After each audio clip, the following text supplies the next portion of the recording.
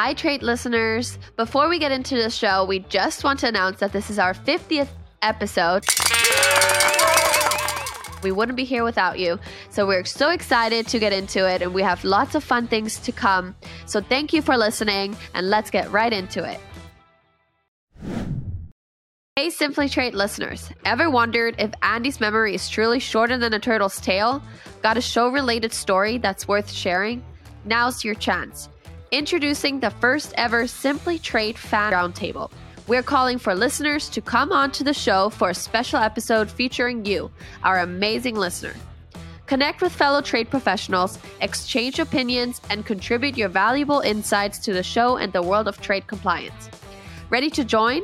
Go to www.gtc.trade/pod for details. Don't miss the chance to join the Simply Trade Fan Roundtable.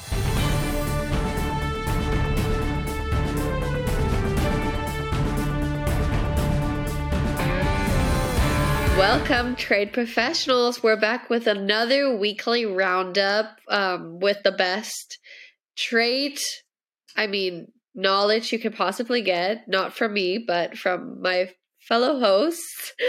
So again, we're just talking about news happening this week. The biggest ones I can find, they're also on our LinkedIn page, Global Training Center. If you want to check them out, we will also link them below. And if you have any articles that you find interesting, send them to us. We'll talk about them. I'll question them because I probably won't understand it. And then, so have fun listening. Get yourself something to drink, beer, wine, water, whatever you feel like. And, just chill with us. So I have a few, by the way, hi, Andy. Hi, Lalo. Sorry. Totally forgot. Totally forgot we have some other people here. Okay. Well, and actually you're going to hear more from them than from me, but I want to discuss this first article. I found it actually on LinkedIn. Someone had posted it and we reposted it because it just was a cool article, to be honest, for me to read. It was pretty interesting. It talks about how Hong Kong is over, and they basically told us that this would be happening 4 years ago, and people are kind of wishy-washy, like, no, Hong Kong is still big in the trade news, like we're still great partners, we're still doing business, but apparently it's going down. So I kind of want to question it. What is your take on Hong Kong, and what is the shift after these 4 years? How could they detect this, and is Hong Kong really over? Let's question this article. It definitely, all right, first off, let's put things back in perspective. Hong Kong was the economic business center for Asia, for Western companies and whatnot, for capitalism, for all of that. It was a thriving economy over there, and it was phenomenal. That said, when the British lease of Hong Kong, now the Brits conquered, or captured the Hong Kong area, and there was a 100-year lease that was put together. That 100-year lease expired, and the control of Hong Kong went from British rule over to China. Now, China, and we're talking mainland China. China at the time said it will continue to operate just like it is. Quite frankly, really, very few people really believe that deep down. They said, we'll see how this goes. Well, here we are. This guy has written an article that we're talking about, and his name is Dan Harris, has written this article, and he apparently made a prediction back in 2019, which is 4 years ago, that Hong Kong is no more. It's over with. So if you've got business here or located here, whatever, you're going to need to start looking elsewhere. And everybody got their knickers in a knot over it and was upset with it, whatever. Well, he's done a follow-up article and basically is vindicated, because it is. It's, if you've seen, Hong Kong has their main government has been replaced now with Chinese nationals. There's no longer the freedom of speech, no longer the freedoms that you would traditionally see in a democracy over there, and they've been slowly been whittled away. And even some of the leaders of the democratic left effort have been jailed by the Chinese government folks. So now where you're at is, if you are going to do business in Hong Kong or are doing business in Hong Kong, you need to be looking at moving away, is what this fellow says, because no longer are people wanting to do contracts with, if there's a dispute. You used to be able to use Hong Kong as an arbitration location. Not anymore. And so it's basically, even though it says Hong Kong now and all, it is just basically the Chinese government. You put anything in there, your IPR rights are not respected, and it's just the way things are going. You're going to lose your patents. You're going to lose your goods, and it's just continuing to whittle away. So even though it says Hong Kong, it's no longer preferred preference. It's all that is becoming more and more restricted now because of what they're doing. Does that make sense? Yeah, no, it does. No, it definitely does. Lalo, how does, okay, people that are doing business with China right now, right? Let's say they're doing major business. That's all they're doing, and it's basically trickling down. What can they do? Is there any like compliance issues already that they have to take care of? Like, is it, what is the stance on that? It's more or less what the guy is saying on the article. I mean, he's made a lot of good points on, if your contracts use Hong Kong as arbitration, yeah, you better go back and revisit those contracts, because you're not having Hong Kong arbitrate for you. You're having China arbitrate for you, or do the arbitration. I'm sorry. How enforceable are those contracts? How enforceable are trade agreements that you might have, or anything that you might have with trade that you might have done. Again, it's just pretty much up in the air, as Andy said. Just in summary, on my end, is really just the article lays it out really well, and he's pretty right. I guess my follow up, more than anything, is I'm going to try to get this guy on the podcast just so we can talk about it. See if we can interview and talk with him. I will say this, Anik, I'm going to ask, I know we have our 3 articles. In the 3rd article, I think we ought to, if you don't mind, I'd like to talk about it, because it goes in hand with this very thing of talking about the Hong Kong. Let's go about that one. So it says, feds, right, police, have seized nearly $1 billion in goods tied to forced labor since June. So what I'm getting is that there's been a lot of products or whatever they have seized, and it's been standing still somewhere, wherever, and they haven't been able to move it because supposedly it's tied to forced labor. They're talking about bed stuff. They're talking about all these weird things. I don't know if I find it in the article, I'll say it.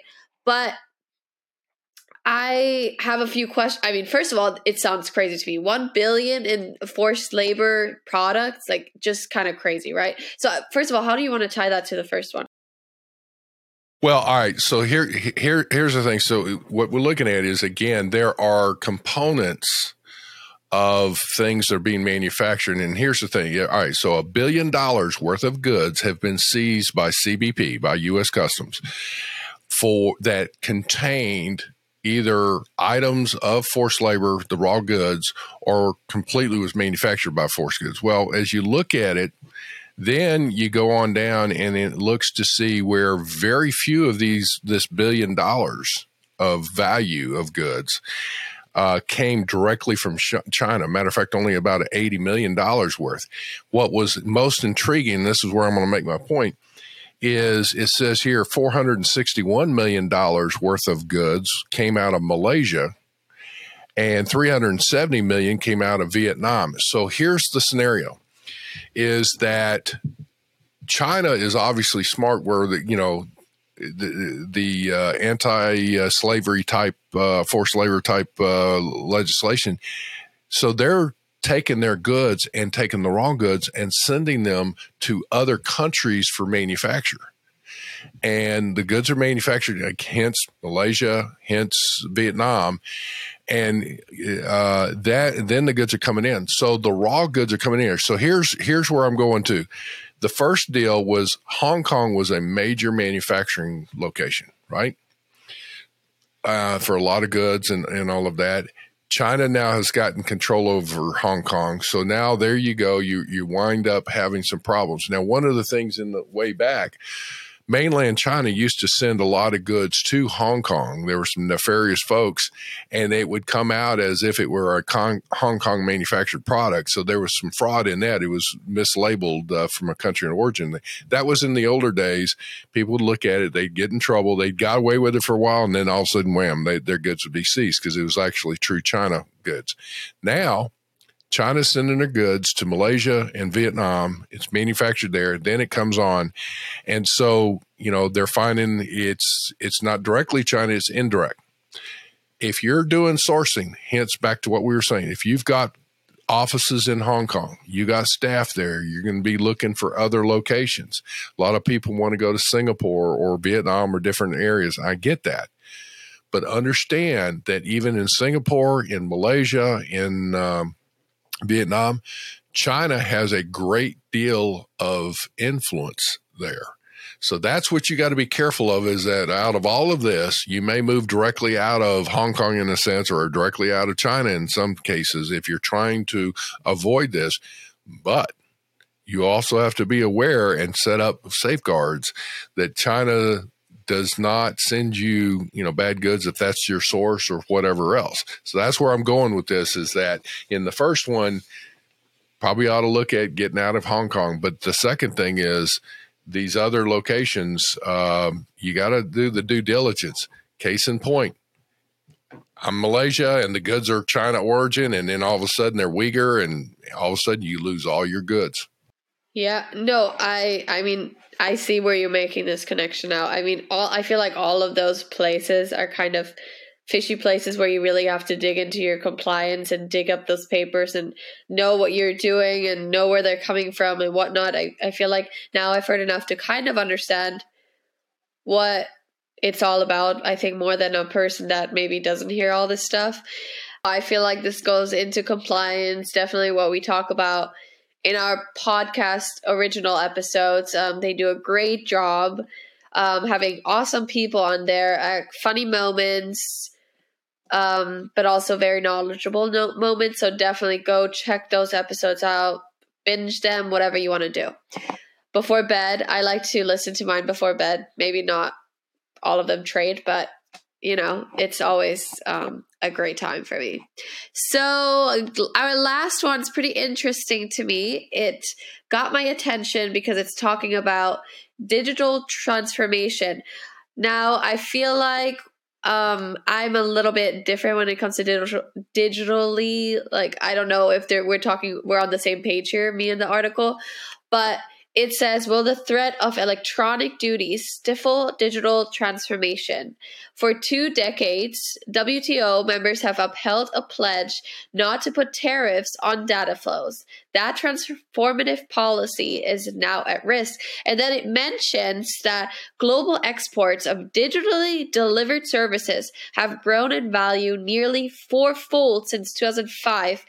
And then it basically outpacing goods and other services exports. So first of all, I want to ask, what kind of digitally delivered services are we talking about here? Let's clear this one first up. You're thinking of like your personal stuff, which is music, maybe digital books, audio books, and stuff like that. You now need to think about business to business. So now the big stuff. So software companies that might sell a software to do, let's just talk about trade compliance. A trade compliance software company is selling their solution to somebody, and they're using it in a foreign country. And the one that they were talking about in this article is Malaysia, was it?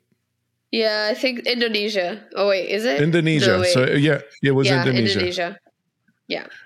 Indonesia. So Indonesia is like one of the first brave ones to say that they're imposing duties Tariffs. on digital, tariffs. But but imagine that. I mean, you're talking about a $2 or $3 song that you're downloading, but look at these guys. We're talking about $500,000 and up, or $250,000 and up.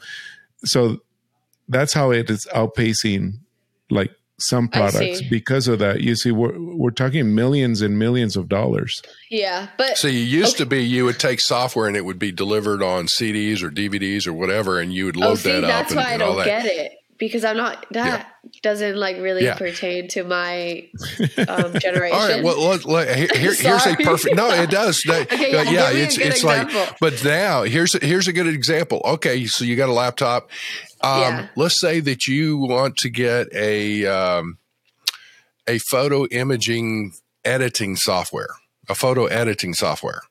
So you go online and what happens? You go in, you find it, you download that. There you go. So it may be a company in the U.S. that has this great thing, or anywhere, it doesn't matter, but anywhere in the U.S. or anywhere in the world, and they offer this online. You click on the link, it starts downloading. That's being digitally delivered to you. Yeah. Wait, so are we also talking about apps possibly? Everything. That's exactly what we're talking about. So basically, so this article, while it is very technical oriented, I would say, and trade, blah blah blah, this would affect a lot of people, basically everyone. Oh, correct? Tremendously, yeah. So this should also what's be in happening different is, news articles. I feel like this should also be more in the open world, kind of letting us know, hey, your app that you are downloading, you might have some tariffs on it, or I mean, might be more expensive now because of the tariffs. But the WTO, that's why it says that they have held back on creating any rules or anything on charging or putting any tariffs on that, because, well, first of all, I think it's going to be a little hard to manage or control. I mean, because you're not physically crossing a border. You are, but you're not. I mean, it's not a tangible product, right? I guess, Andy, I mean, it's nothing that you physically are that customs can see. It's, oh, here it came in. You know what I mean? It's getting downloaded, like we said. Right. And see, it's not going to be a customs clearance scenario. What this is purely revenue. And see, the thing that I guess that I look at in this is that this is where it really gets dangerous. It's like for Indonesia, for example, or any government that says, all right, we're going to put a tariff, just like Lalo said, it's going to be difficult to control. Well, you go up further up the chain until you get what's the one area that all that digitally controlled stuff goes through, or digitally offered things. And that's the internet service providers. And that's where the government will put their... What I was going to say, that what I found was that on the article, they cited a few things on there that, ironically, by adding tariffs on digital or electronic products, you think you're going to get more revenue, but it actually will hurt your GDP by a lot more. I just read that. Exponentially. A lot more than raising money through tariffs, like Andy said. So, I mean, they're basically have studies that have shown that, and they're just saying it'll just kill like the small and medium businesses. Well, and that's the thing. Anytime you raise taxes, it generally is a negative on the GDP. If you lower taxes, it actually it helps and grows the GDP. But here's the other thing about this: those that are in government administrations, as they start hitting this, they come across it. And this is why it's important, folks, that if you're involved in any trade associations, even in your local elections to your national elections and all, you need to be aware of who your representatives are and, talk to them and voice your opinion. But the point being is, as they're going through there, the government looks at it, look at all this revenue we are missing out on.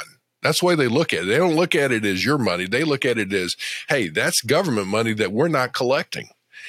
And it's something, and that's why this pendulum starts going down that road. And it's like, man, you got to stop that stuff. That's that is wild. I feel like this is still going to be an unfolding story, obviously. Like this, I feel like this should be on more news outlets at this point. It should be all over. But clearly they're still kind of unfolding this, and nothing has like been set. But it is pretty crazy to think about, and I definitely did not know about many of those things before. I was very unsure about this article, but seems very interesting.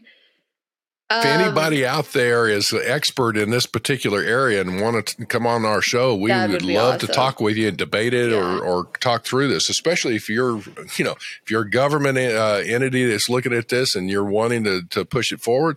Come talk to us so we can look at this and see, and let's debate the issue. If you're for it or against it, whatever.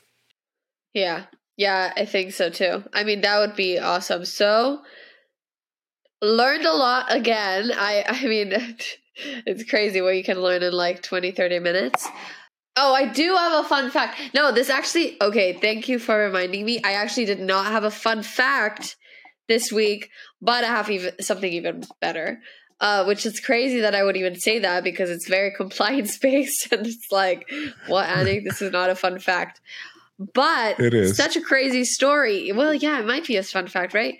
So Seagate Technology is fined, based in Fremont, California, $300 million because they messed up their compliance issues. So they had been shipping their hard drives to, I don't know if I say this right. How do you say this word? Huawei.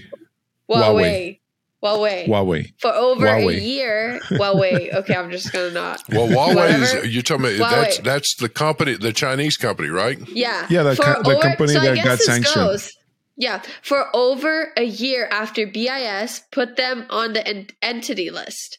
As a result, they were slapped with, okay, you know what? I'm actually reading this LinkedIn post. I shouldn't be doing that. So it seems like an article. No, I saw this on LinkedIn and this was crazy to me. Like, this is basically because this LinkedIn post kind of talked about, you should hug your compliance professionals today because they're really saving your life, or not life, but business, right? Because $300 million, how are you going to recover? If you don't have that money, you're going to have to liquidate all your assets. You're done. You're going to have to start up from scratch. Don't want that. So this is why we have this podcast, and this is why Global Training Center exist, to help people or businesses empower you with the skills and knowledge. Exactly. And that's exactly. And you know what? These kind of articles kind of circle back at this point. If you're a business and you just heard that or you read that LinkedIn post, you better get you signed up for a seminar, webinar, whatever it is, or you talk to us and see what you can do. Anyways, that was my not so fun fact. Feel sorry for that company, but gotta get better. We only get better. We're just talking through all this. We keep going through. Folks, I know you're busy with your day in and day out life, but you need to, especially if you're a manager or director or VP of compliance, and I'm talking import-export compliance, you need to really look and work and develop a relationship with your the audit group within your company or your accounting or whatever, and check to see who are you doing business with when you're selling goods. Where are those people at? And find out. And again, that comes back to the sanction list or the denied parties and restricted party screening. Somebody apparently was not sending they didn't vet who their client was, and so they didn't check it somehow as how you would circumvent that, and it cost them. This is a great start to your week. You're going to have lots of new articles to share with your coworkers, blah, blah, blah, talk to everyone. But don't forget to like, subscribe, and follow us. And definitely reach out to us if you have any questions. We love our listeners. We're so grateful for you.